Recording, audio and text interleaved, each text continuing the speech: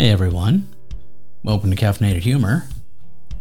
You know, as a society, we seem to spend so much time trying to be something we're not. I mean, one of the biggest things you always see on Facebook is women, grown women mind you, that claim that they want to be a mermaid. Well, that's great. You want to be a fictitious sea creature, you know, one that doesn't even exist. In fact, one of my favorite comedians, Iliza Shlesinger, she gets into this whole thing about that. She says, you think you have flowing hair in the water? Bullshit. You have like one merged red. And if you don't like ab day at the gym, that's all it is. Swimming with that tail, you're just continually folding your middle. You're just going to be in tears with the pain. She's much funnier than I am. But it brings up a good point. What is this fascination with being something that we're not? You know, years ago when I used to play Dungeons and Dragons, we'd heard about groups, much the way you hear about, I don't know, pedophiles, rapists, drug addicts. But we'd heard about LARPing, which is live action role playing, which is basically the higher echelon of geekdom, where you dress up as, well, something different, and you go out in the woods with a little foam sword or a foam axe and a foam shield and a foam everything, and you go to war with other people.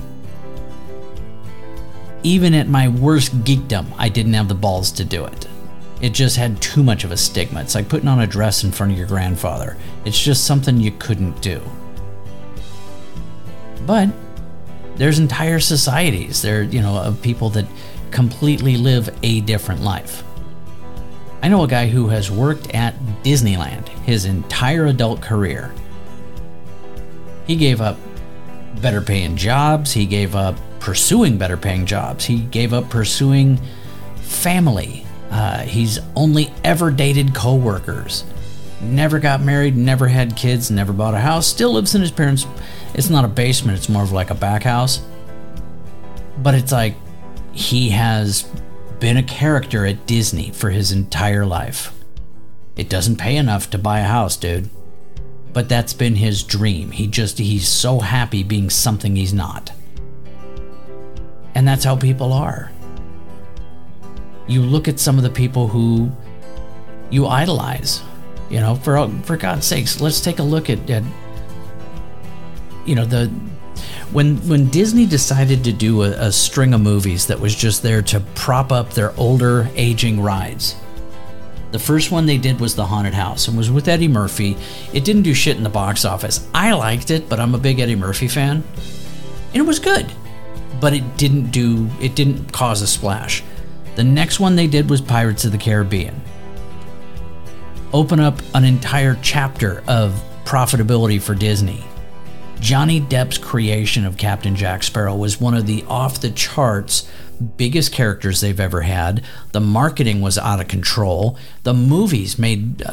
you look up the top 10 movies ever made, 3 of them are Pirates of the Caribbean. And if you look up the rest of the films, they didn't do too poorly either, even though they were shit. That's the sign of a lucrative franchise. When the further sequels are just pure shit, they still make bank. See also Star Wars. But one of the things that... And Disney owns Star Wars now. Consider that for a second. If you don't see the conspiracy tie-ins here, you're not paying attention. But I think it's got a lot to do with, as a people, even celebrities want to be something they're not.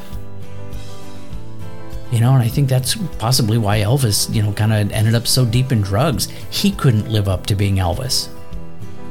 A lot of celebrities can't. Hell, look at the Oscars just happened recently.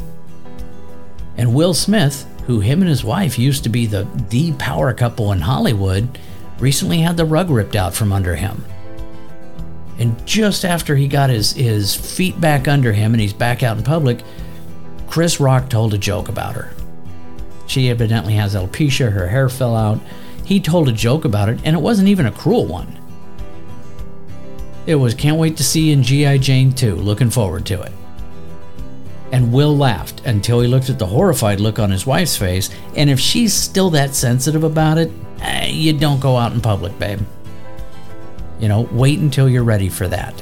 You're in Hollywood. Grow that thicker skin. But Will Smith stormed up on stage, smacked Chris Rock across the face, and stormed off and then cussed at him for a few minutes. And that's fine. We still live in such a litigious society that everybody's screaming that they want him.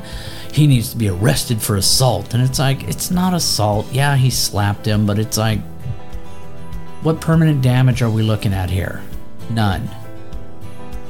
You know, this is the whole millennial cancel culture shit going on. Somebody grabs, somebody's filming somebody and they don't want to be filmed. They grab at the phone and immediately the millennial screams about being assaulted. You haven't been assaulted till your nose is broken. But that's just my opinion.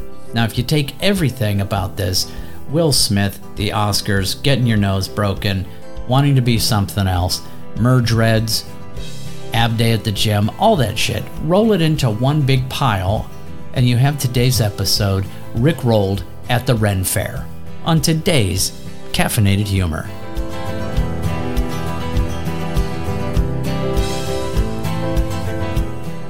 The Ren Fair. Loads of fun. And the fun starts with $10 parking. It's a cute outing, right up until you run into someone who takes the whole thing too damn serious. I mean, this guy's outfit alone must have cost at least $1,000 or more. Now, I believe the look that desired was a cross between Captain Jack Sparrow and Captain Hook. And he pulled it off too. Studio costuming could not have done better here. And he has the speech down. I followed him for a full 5 minutes and he was flawless. The accent, the swagger, the whole shebang. Right up until his wife called.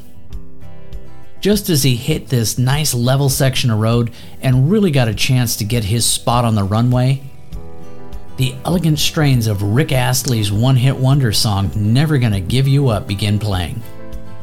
That's right, he got rickrolled at the Ren Fair. And the guy fell apart. He went into what looked like a convulsion, and then I realized he was trying to dig his cell phone out of his codpiece. For those not in the know, a codpiece is this massive cup that covers your crotch. There's a lot of extra room, especially if he was, of the smaller size than the genitalia, plenty of room for a phone. It really was kind of pathetic, and it only got better from there. When he finally got his iPhone on, he hissed into the phone with a voice that was definitely not a pirate. "What? I told you I was not going to be available till noon." Now what followed was 5 minutes of absolutely effeminate hissy fit whispering, followed up by a serious old school snit. It was the saddest thing I've seen in a while. Now in terms of the picture that's being created today, this itself was the frame that surrounded it, gave it structure and a little more texture.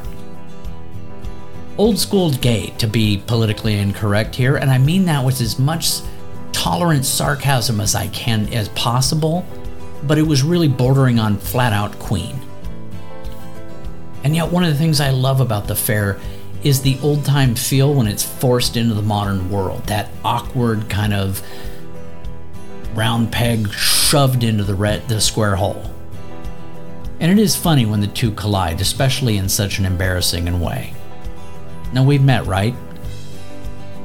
Time for some ye old coffee.